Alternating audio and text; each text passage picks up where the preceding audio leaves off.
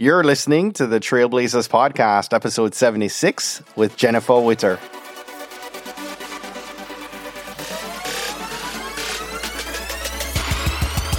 You're listening to the Trailblazers Podcast, where we will explore the stories of successful Black professionals. Join us as we highlight the knowledge, resources, and tools of these accomplished trailblazers to help provide the know-how, confidence, and motivation you need to blaze your trail. And now, here's your host, Stephen Hart. What's up, Blazer Nation? Welcome to today's episode of the Trailblazers Podcast. Our featured guest today is Jennifer Witter. She's a CEO and founder of the Borland Group, which is a New York City-based public relations agency. She's author of the little book of Big PR, 100 plus quick tips to get your small business noticed. Jennifer is an active speaker. She's presented at many different prestigious venues, such as the Pentagon, the Brookings Institution, and the United Nations, just to name a few. Her company, the Borland Group, was named one of 5 Black-owned businesses in the country, making a buzz. And before we dive into my chat with Jennifer, I wanted to give a shout out to one of our listeners and a good friend of mine, Kid Chillin, who left us a review on iTunes about our episode 73 guest, Dorinda Walker. His review read, "This episode touches on every aspect of life, from real life struggles to success in life, career, and family. Really enjoyed hearing one of our sisters starting from the bottom and making it to the top. Thanks for the awesome job you're doing, Stephen." Kid Chillin, gotta say enough respect, brethren. Thank you so much for your encouraging words and that 5-star rating. Listen up, Blazer Nation. I need your help. At the top of episode 75, I said that I would love for us to push towards getting to 100,000 downloads for the podcast by the end of 2017. We just crossed the 50,000 mark, and it's a tall order. It's a big task to think that we can double up on downloads from the first half of the year. But I believe that together we can continue to spread and share the word about this podcast. I'm going to do my part to continue bringing some amazing guests. We've got a really awesome lineup this summer, but I need your help to share that content out. So do me a favor. One of the ways you can do this, if you're on an iPhone, this is part, the podcast community.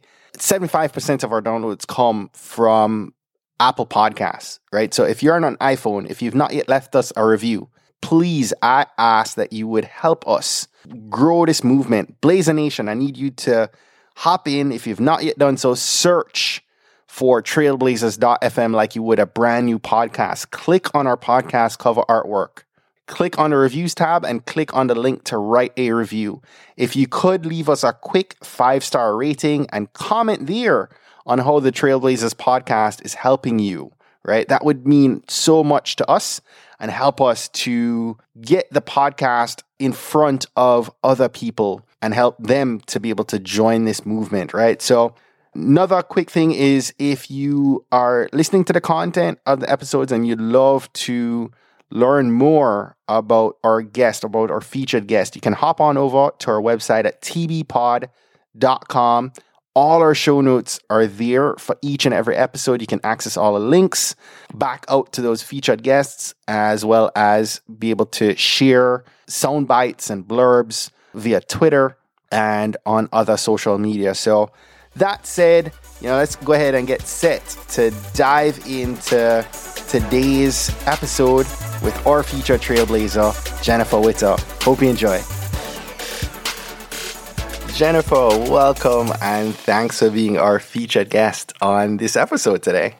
Stephen, it is such a pleasure. It was a long time coming, and I'm glad that we finally connected. Yes. As we were talking about just a few minutes ago, we've been talking since last summer about having you on, and I'm just so grateful to you for setting aside some time and allowing us to finally make this happen. Well, thank you. It's such an honor. I've been following your podcast for quite some time.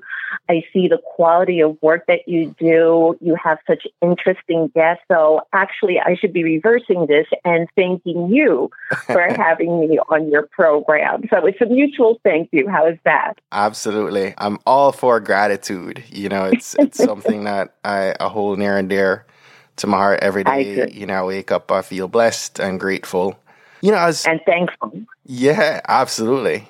Jennifer, I was looking at and reading up a good bit about you. And, you know, I know your business, which we'll talk about a good bit through our call today, is based in New York. And you have a presence here in near Washington, D.C. as well. But I wasn't 100% sure if you're a native New Yorker. Were you born and raised there? Yes, I was. I was born in New York City, and I have lived in the Bronx most of my life. But you and I have something in common, and that is my parents were born in the West Indies in Jamaica. Nice. So I am a first-generation American. And my mother came over in the 50s. My father came over right after World War II. Wow. And both of my parents, especially my mother, she always said the United States was the best country in the world because of the opportunities it afforded. And she instilled such a strong love of this country into me and what I could do based on all of those opportunities. So it's been a wonderful, blessed life that I've lived, thanks to the sacrifices that my mother made for her children. And it's really worked out well. Wow. I'm sure we could probably flip the script and have a patois conversation somewhere in the middle. Well, maybe not. Maybe not. I know, you know, the funny thing is, and my wife is a first-gen American born of a Jamaican dad as well. You know, and I find it so funny that you understand patois for the most part, unless it's spoken really fast, but never seem to actually speak patois as well. Well, you know, I've never spoken it, and Really? It's funny talking about voice. When I was growing up, a lot of people said, I can't believe you're from the Bronx because I don't have what's considered a Bronx accent. Right. And it was like, no, I was born and raised in the Bronx. And because I'm around West Indians all the time, I could understand the thickest accent. Yeah. And I'll never forget, my uncle was speaking to me, and there were a couple of Americans there. And when he went away, they said, was he speaking English? And he was as clear as a bell to me. And they were like, he must be speaking another language. Yeah, Leila, anytime I start talking in patois to my daughter, she looks at me funny and kind of chuckles and like, Daddy, you know, what are you saying? Your wife is probably just listening for her name. What is he saying, honey? So was there any part of your childhood and growing up in New York that you'd say prepared you for being the businesswoman that you find you are today? You know, that's a good question. And it goes back to my mother, because my parents divorced when I was very young. I was 5 years old. And my mother always said that with a divorce, my father got the house and she got $2 million. And the $2 million she was referring to was my sibling and myself. That's right. And it was, yes, you know how mothers are, especially West Indian. She couldn't care less about any other things, the materialistic things. She was just like, go ahead, take it. But the fact remained that we had a reduced living environment as a result. We went from a neighborhood where I would play on the streets like hopscotch and stickball, and everybody knew everybody else. And we went into an apartment building. And I still remember the day that we moved out. It was like the 1960s. And all of our stuff was able to fit into a cab. And we got to the apartment, and it was a 1-bedroom. And back in those days, you could leave like your children unattended. So my mother had taken me up to the apartment, ran back downstairs to pick up my sibling and the other stuff. And I remember walking through the empty rooms. And my mother tells me that when she came back, I said to her, Mommy, where are we going to eat? We don't have a dining room. And it kind of broke her heart. She goes, don't worry, sweetheart, we'll get a dining room.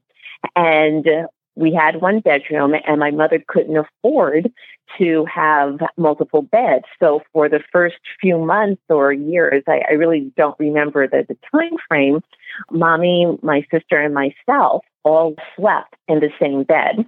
And during the winter, it would get so cold, and we didn't have heat.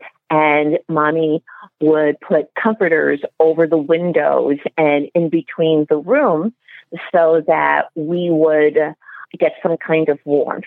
But even though we didn't have, 3 beds, even though we didn't have heat sometimes, my mother made sure we had books. Yes. And we had a full set of Constance Pritchard encyclopedia, which I think every person of a certain generation remembers. Yes. And Mommy never stopped working. I mean, she would work when she was sick. She was focused on generating income. And she did a great job. Mommy was a nurse. And from those early years, it instilled in me as a businesswoman that nobody is going to give you anything. And you have to work to get what you want. And you have to have a strong and honest business and work ethic that will uphold your reputation. Mommy, everybody loved her. She was a great nurse. She was highly respected. Wow. And you also have to have inner fortitude. Yes. Because after the divorce, my father's side of the family really didn't have much to do with us. My mother had brothers and sisters, but they were all over the world. They were in England, they were in California, they were in Jamaica. So she was basically by herself raising these 2 children.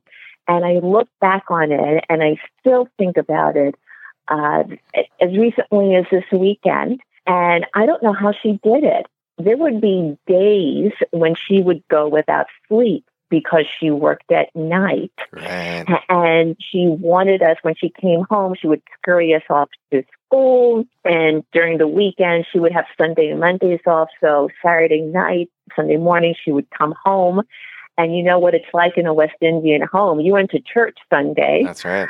So we would, be ready for church, and then we would come home for dinner because she didn't want us cooped up in the apartment. We would take walks around.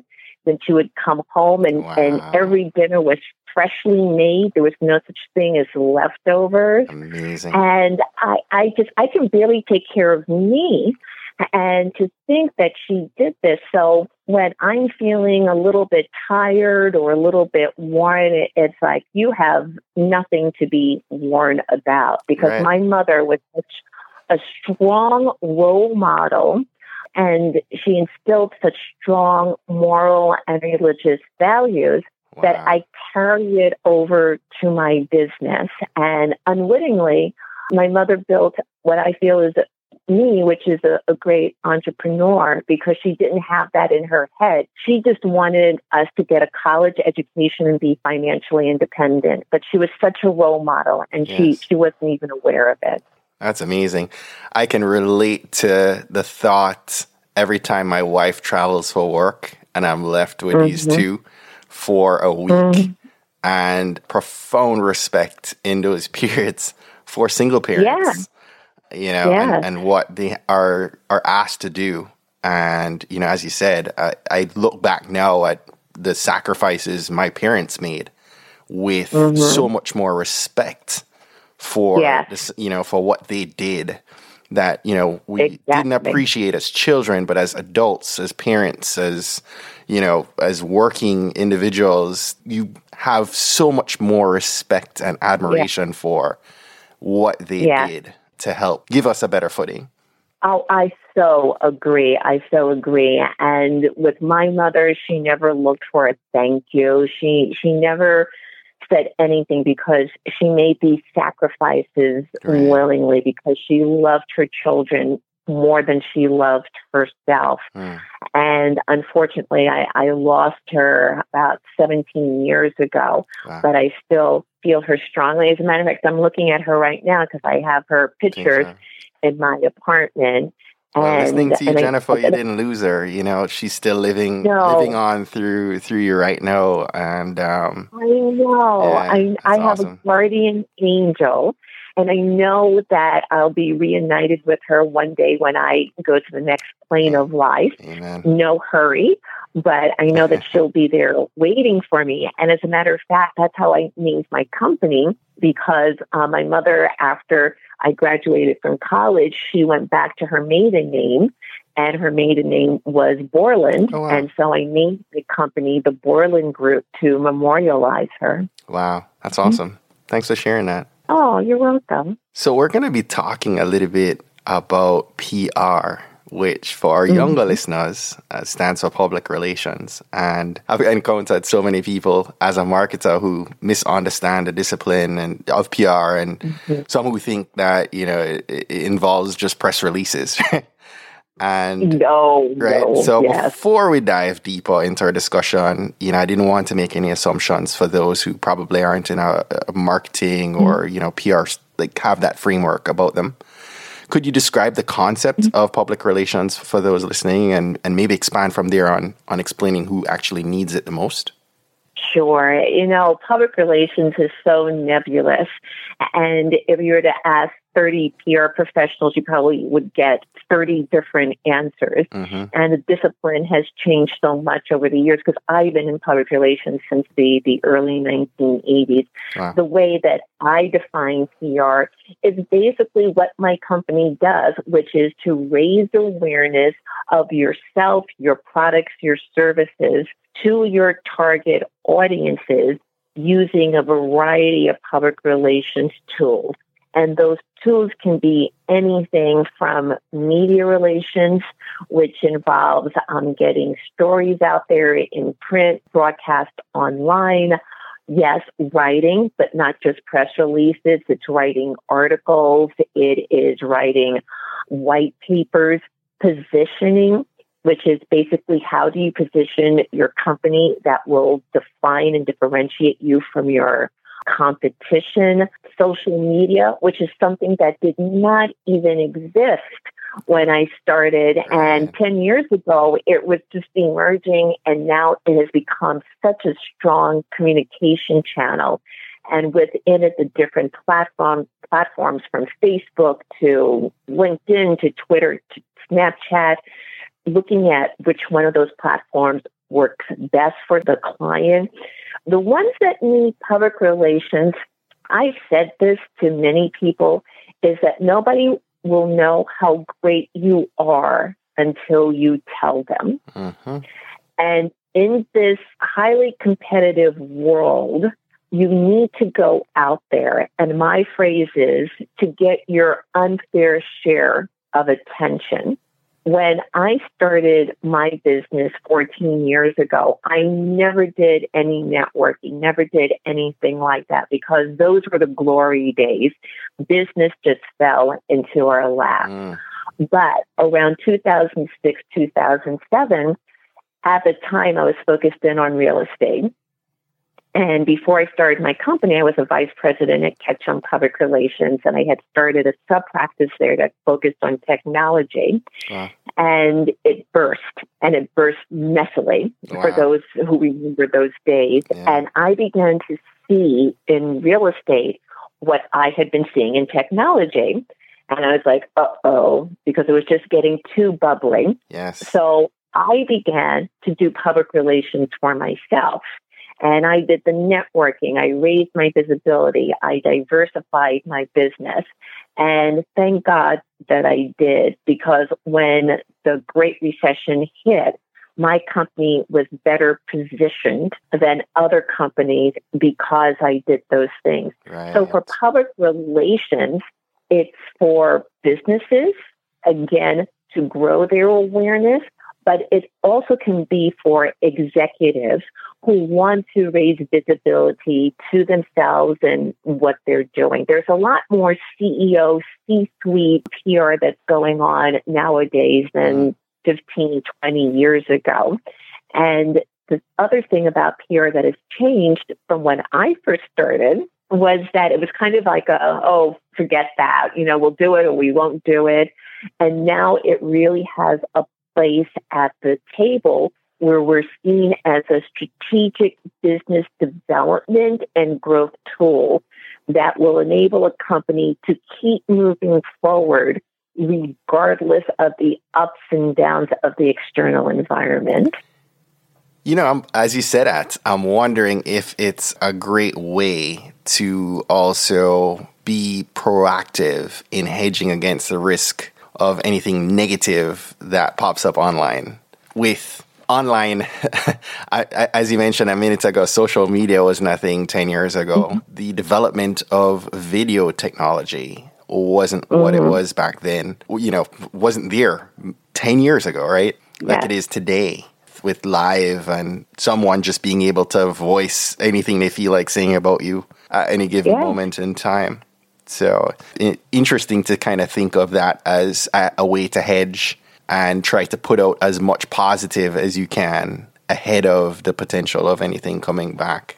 Social media has changed our way of living so radically. It has. Because back in the day, it would take time to communicate. I mean, it wasn't horse and buggy time, but now you have social media, you have all these 10,000 cable channels. Right. And I totally agree with you that I could say something about you, Stephen, and in half an hour, it will go worldwide. And so if you have a reservoir of positive information, it will absolutely help to tamp down anything negative about you. That is the benefit of a strategic public relations plan, that it will assist you to weather those down moments or those attacks because you already have an established persona that you help to create, but is also authentic. Right. So that if somebody says Stephen is X, Y, and Z, you already have A through Y saying, you know what, that's not correct. Right. And it really does have a positive impact on one's reputation. And, that's, called personal branding. It's what people say about you once you leave the room. Absolutely. And by building a personal brand and nurturing it, and making sure that it is spread throughout everything that you do really does strengthen you for those times when, you'll need it. Look at Kathy Griffin. Yes.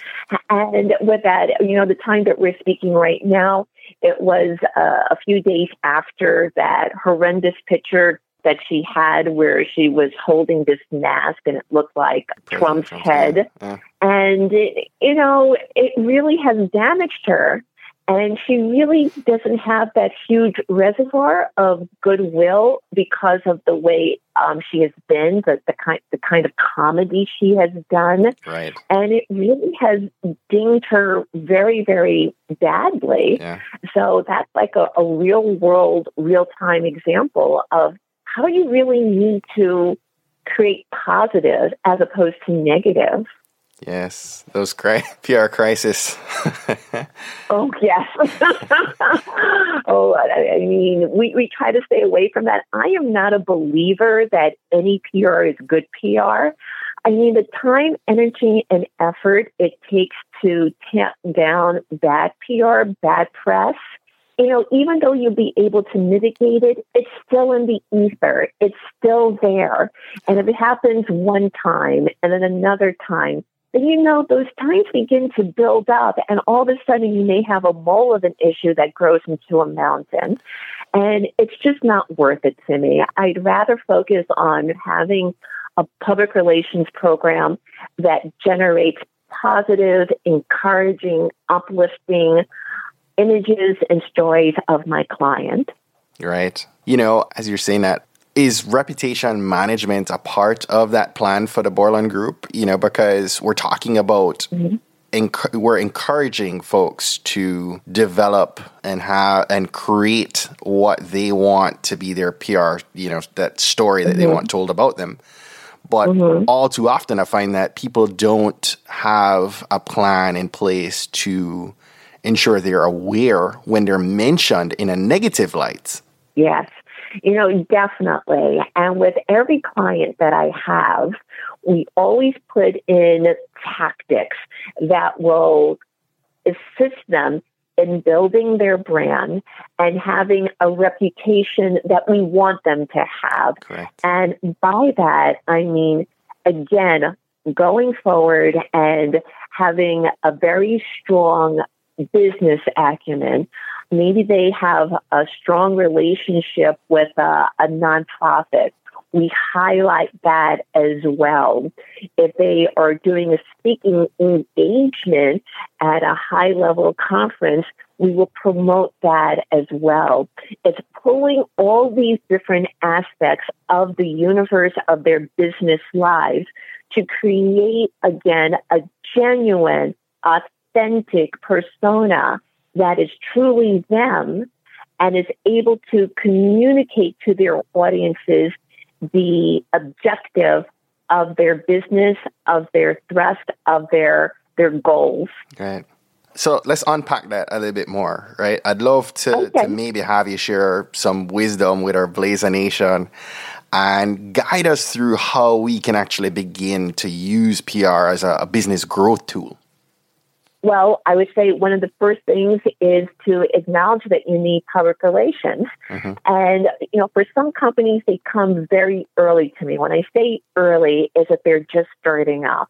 Right. And what I tell them is, wait, build up your company, because early stage, it can be very difficult.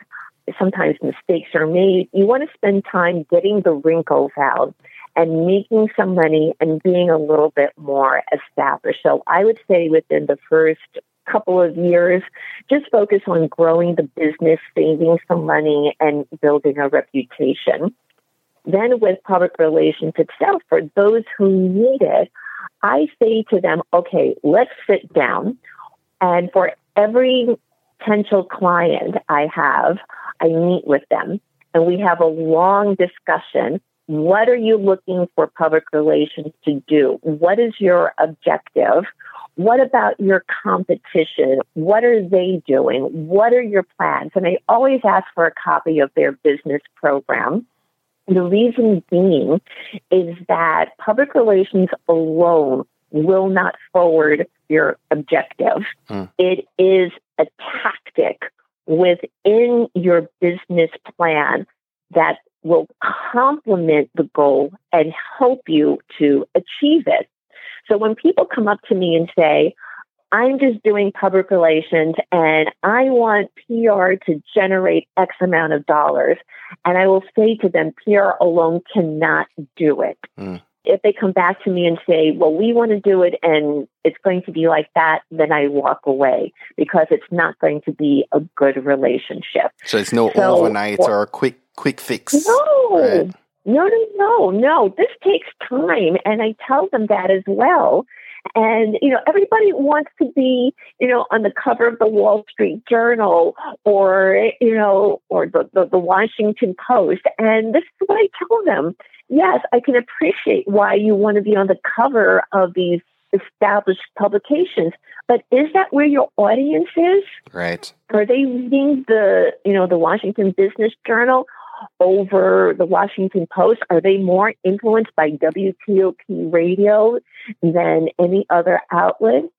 So it really is sitting down and explaining. First of all, I put together a program for anyone who's working with a public relations agency or consultant.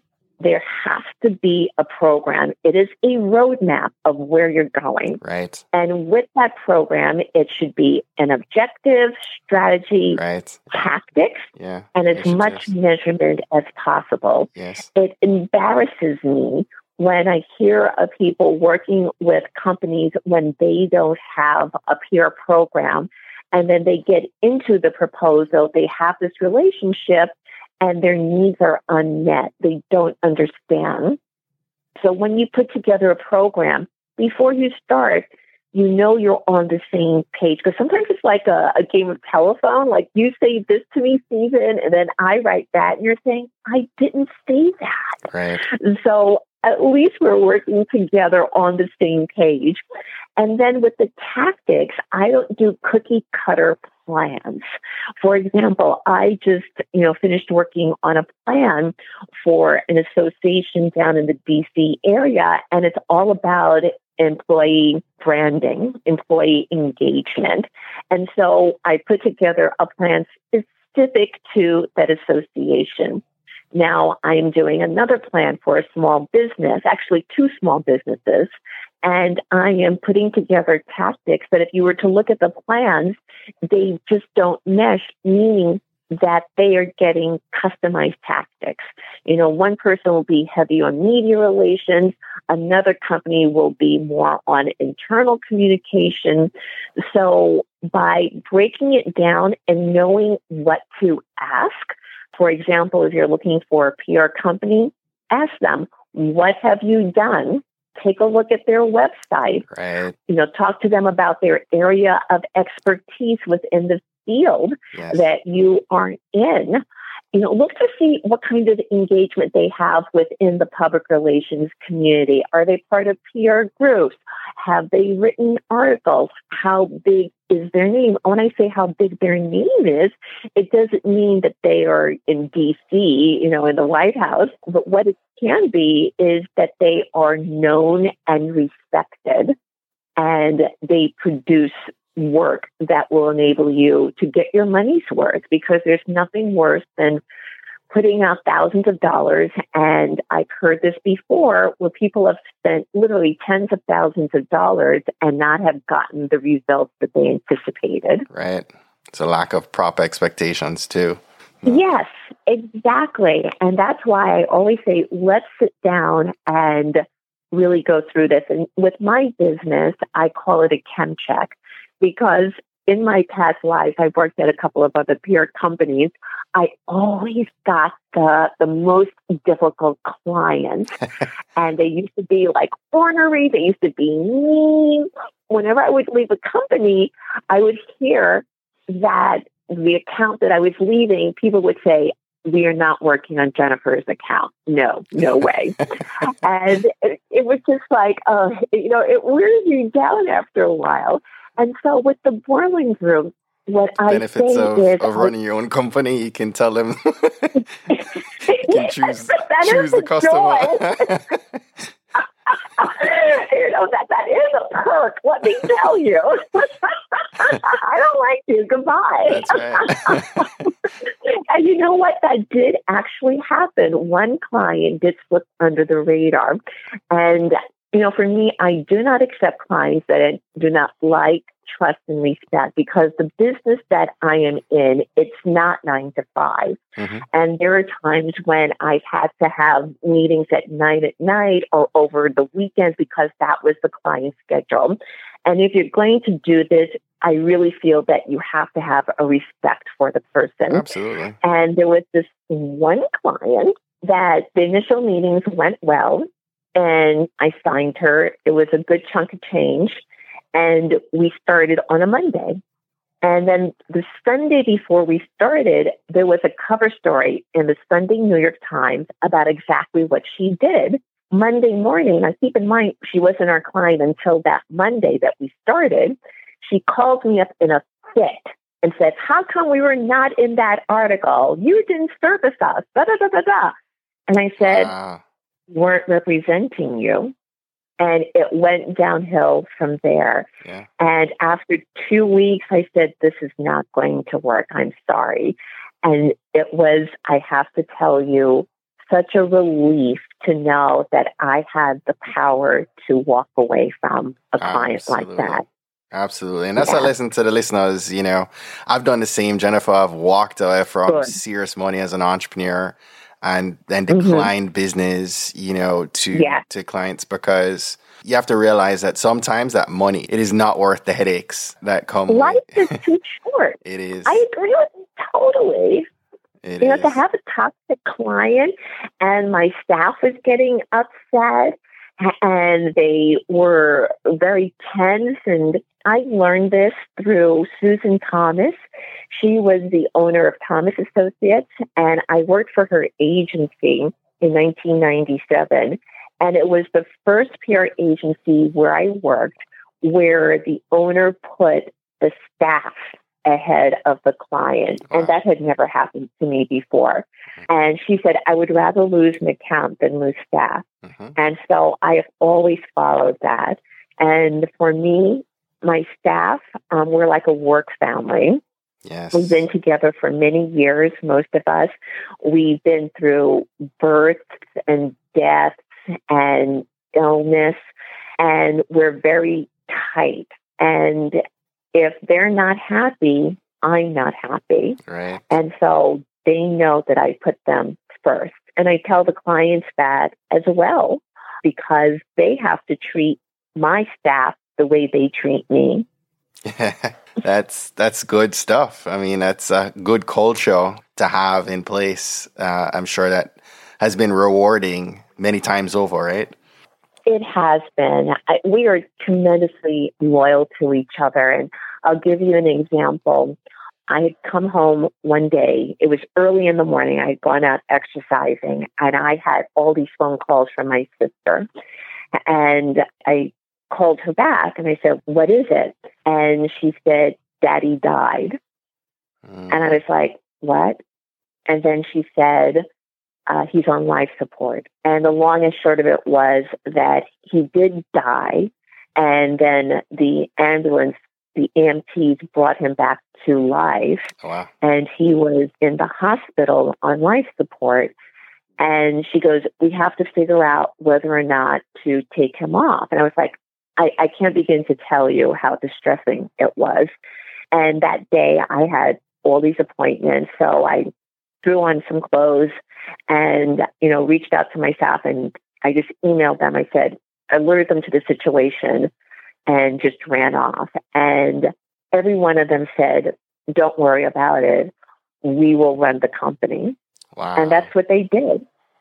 I mean, not even a blink of an eye, not even anything. They just pulled together and they took the burden of the company off me. And when I was burying my father, every one of them came to the service. I didn't even ask them. And some of them had to travel far. They came with their spouses. Wow. And they sat through the service. And so when you have that, you don't give it up. And we are so loyal to each other that it truly is one of the strongest bonds that I cherish. Wow. Jennifer, at some point, at one point, you were doing this by yourself before being able to scale. What were some of the attributes that looking back, how did you go about hiring that type of team? And what qualities did you look for to be able to put together that kind of culture and mindset and people? Well, it comes from the top. And, you have to lead by example. Right. And, before I worked at the Borland Group, I had worked at other PR agencies, and I had been in a couple of companies where if they said, oh, you must have taken a great deal away, you must have learned so much from us, and I'll say yes, and they'll take it the wrong way. I have learned how not to be an employer by some of these agencies because of the way that I was treated. And you can't treat people a certain way and think that they're going to have loyalty and respect and a true interest in the person and having flexibility. Like most of the women on my staff, they're mothers and they have young children. And I say to them, if you need to go to a play to see your child in a sports event or to take them to the doctor, go ahead and do it. In my company, it is family and health first. Wow. And then it's work. And they also know that the hours can be non-traditional. Like one of my staff members, she works best early in the morning before her children go off to school and whatnot. So she'll work like between 5 a.m. and 7 a.m. Right. to get the bulk of her work done. And, again, I really don't care. Now, as to finding these people? Well, a couple of them, I worked with them in the past. And then another one, believe it or not, I met her at a party. Wow. And I just had a good feeling about her. So I gave her a couple of assignments. And she had been out of the work world for several years. And she has grown into such an outstanding professional. So, for hiring people, I look for generosity. It's not exactly the skill set, but the willingness to learn, character, and we're all type A's. I don't know if that's good or bad, but, it's like they will check their phones over the weekend. One of them, she takes Fridays off, and it just works out for her. And a couple of times the client has said, "Can we talk on Friday?" And she'll go, "Okay, fine." and I told her, that is your time. So unless there's an emergency, right, tell the client, what, we can talk on Monday. But she was willing to give up her time, but then you have to tell them, because I don't want them to be like me, because I work all the time, right, all the time. Right. And that's my responsibility as the CEO founder.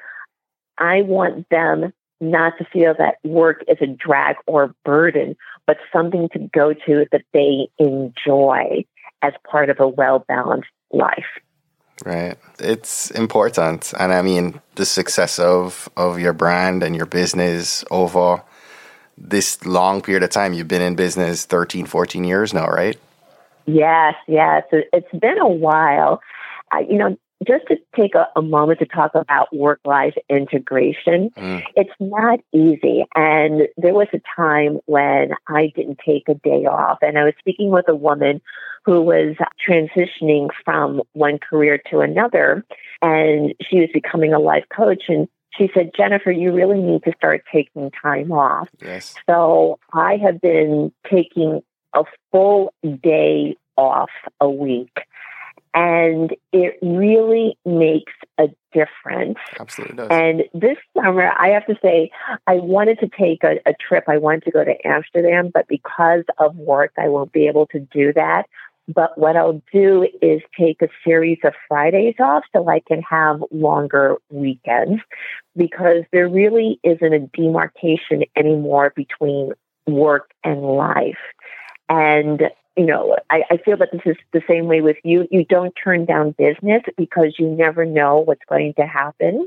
Right. But on the flip side, you do have to build in time for self-care. Yeah, you need the margins.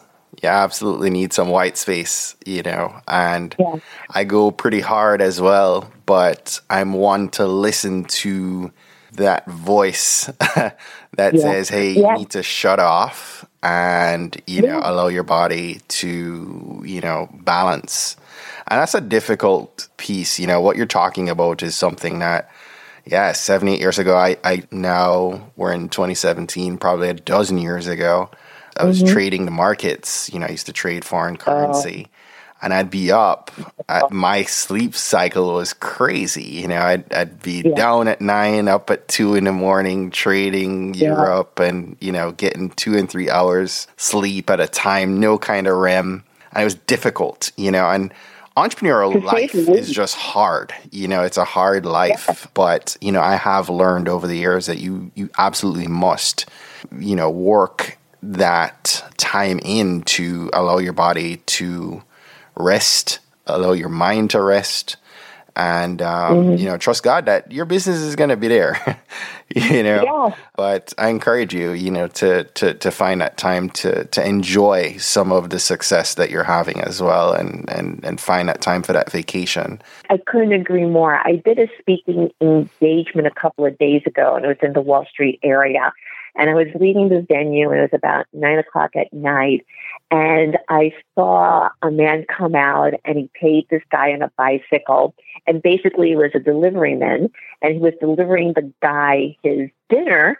And the guy was just walking back into his office building at 9 at night. And that he was going to be there for hours and hours and hours. And I looked at that, and I said, I'm glad I'm not you. Right. I'm sure, I hope he enjoys it. But like you, I've been on those cycles. There was one period at an agency where I wasn't getting home until 11 at night. And then I was leaving for work at 6 in the morning. And the only thing that got me up in the morning was the fact that I would be able to sleep on the bus for an hour before I got to work. And that's not life at all, because time is like water through fingers, and we're already mid-year. I mean, it just felt like it was Christmas just the other day. And at the end of our lives, we're not going to say, I got that plan out. We're going to say, I spent a wonderful afternoon with my son singing happy birthday. That's right. Or we went on a picnic together. That's what matters. Yes. So true. Mm-hmm. So true. Yeah. Jennifer, it took a long time for me to learn that. So how do you remain hungry and focused on reaching higher heights with the Borland Group today, right? Like, what's still driving you to push for more? I am naturally competitive, and I always pushed myself from the time I was in school, whether I was, working for others. And the joy of this business, public relations, that it's always changing. It's always something new. And yes, I've been in public relations for 3 decades, but the experience that I've had, the industries that I've been involved in, it has been from high tech to interior design to cybersecurity. Wow. And that there is so much interesting things going out there, and the work environment has changed so much.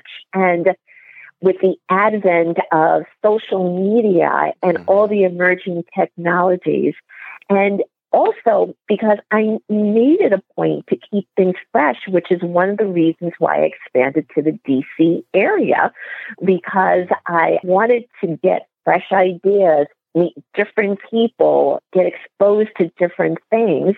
And I'm so glad that I did. And, I traveled back and forth. I'll be in D.C. in a couple of days. We're doing this while I'm in New York. But it just keeps the company constantly evolving and never staying static. And the enthusiasm of my staff and myself about what we're doing and how we're doing it, and doing new things like the boot camp that we're doing tomorrow is the first time we're doing one, and we organize it. I'm working with another PR company for it. It's exciting. And I think that if you can't find excitement in what you do, then perhaps it's a sign that you need to do something else. Yes. So that said, right, if for those listening who maybe want to make a career shift, or young listeners who are looking at a career in PR, what kind of advice would you give to them? I would say you have to know how to write. That is the basis of public relations. I would also say that they should get internships. It's one thing to learn in a classroom. It's another thing to apply it in real world time. Right. I would also say that no matter how young you are, you can be in college, you could be in your early 20s, network. That has gotten me so much simply by networking and following up with my networking contacts has really assisted my business tremendously. Right. And then last but not least, they should look into joining PR communication societies like a PRSA. Tomorrow, the event that I'm emceeing, it's the launch of the New York chapter of Women in PR USA. They should be looking at organizations such as that. They have lower rates for individuals who are students or at the beginning of their career, and take advantage of the training classes that they have, the education programs. So I would say to network, join membership organizations, take classes, development classes, and then also to go into companies as part of their internship programs. Right. Jennifer, I haven't even had a chance to get into talking about pitching and public speaking and all this other goodness with you. I guess I have to come on again. I guess you have to come back on again.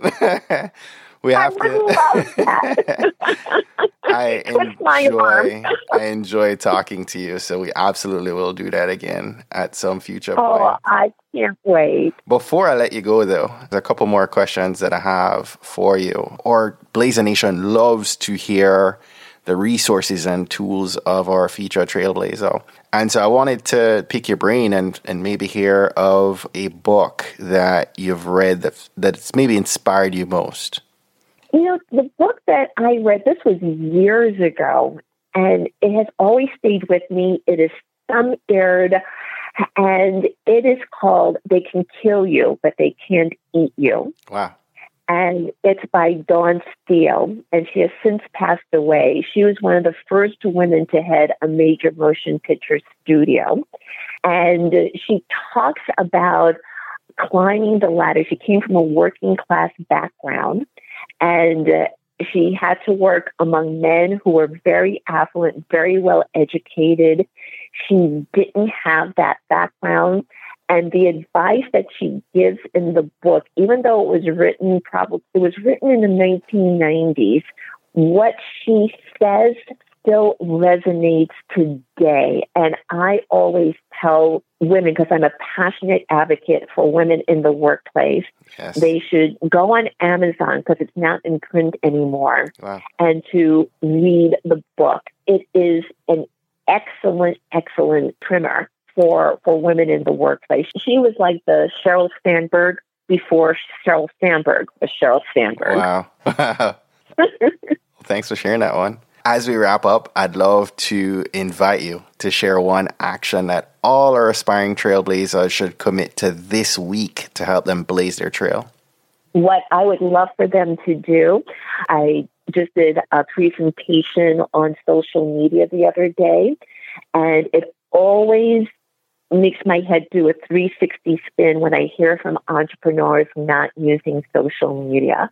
So what I want my fellow trailblazers to do is to engage in social media activity and pick a platform, any platform that you feel works best for you, whether it's LinkedIn, Facebook, or Twitter, and commit to start using it to grow your business, grow your visibility. Because through social media, through Facebook, I have generated tens of thousands of dollars. Through LinkedIn, I've gotten speaking engagements, one of which was speaking at the Pentagon. Wow. So I would say to my fellow trailblazers, get on social media. Start posting tomorrow. You can do a simple post. You can post about this wonderful program, but start using it. Yes. Jennifer Witter, thank you so very much for being our guest today. I thoroughly enjoyed this conversation, and again, we have to have you back at some future point. I would love it, and thank you, Stephen. Again, it's such an honor for me to be among the many high-level, interesting guests that you've had on. So, from my heart, thank you so much. I really appreciate this. Thank you. Well, that's it for today. Thanks again for listening to this episode of the Trailblazers podcast. I'll be posting links to all of today's book recommendations and links mentioned on our show notes page at tbpod.com. If today was your first time listening to the Trailblazers podcast, I just want to extend a warm Trailblazers welcome to you. We're so happy to have you here, and we encourage you to go ahead and hit that subscribe button in your favorite podcast app. Go ahead and browse through some of our past episodes to keep the knowledge flowing. If you're a fan of the podcast and today's content, and you're maybe already subscribed to the podcast, please continue to share and invite your friends, your family, your colleagues to listen to an episode that you think might impact them most. We believe that someone listening to these inspiring stories will be moved to make significant changes that will have generational impact for many others, both now and well into the future. Don't miss next week's episode. New episodes are released each and every Monday by about 5 a.m. Eastern. Trailblazers, jump off this podcast today. Go find a way to rise above, go way beyond, and keep blazing your trail. Cheers.